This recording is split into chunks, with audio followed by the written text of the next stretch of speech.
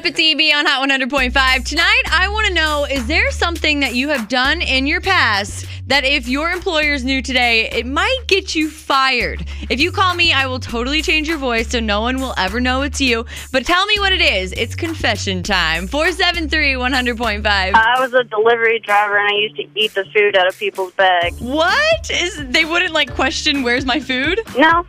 Hey, you gotta eat too. Yeah, dude, I was hungry too. Your voice has changed. What have you done? I on my boss's windshield every Sunday for 2 months. Shut up! I'm being serious.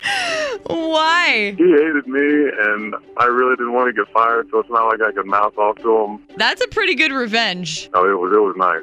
Bravo, sir. A woman was recently fired from her job because of something she stole 30 years ago. I want to know, what have you done in your past that could get you fired today? 473-100.5. I had sex with my supervisor in the work truck. Past or present place of work? Current place. Oh, and are you still hooking up in the work truck? Of course. Hey, high five. There you go. Do you want me to change your voice? No, I'm cool. Okay, be proud. Your voice has changed. Confess away. Let's just say I work in the law enforcement. Oh. I left my station to go have sex armed up. You know, sometimes you gotta get you some. And why not add a little kink? You do, and you gotta get it where you can get it. Exactly.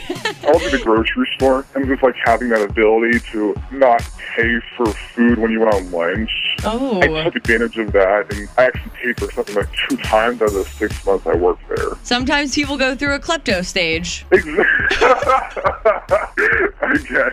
And one more confession from a movie theater employee. We actually used to take popcorn containers back out of the trash can and back on the stack and make money that way. You know, you're a teenager. It was pretty bad, but we had so much fun. That is so sick.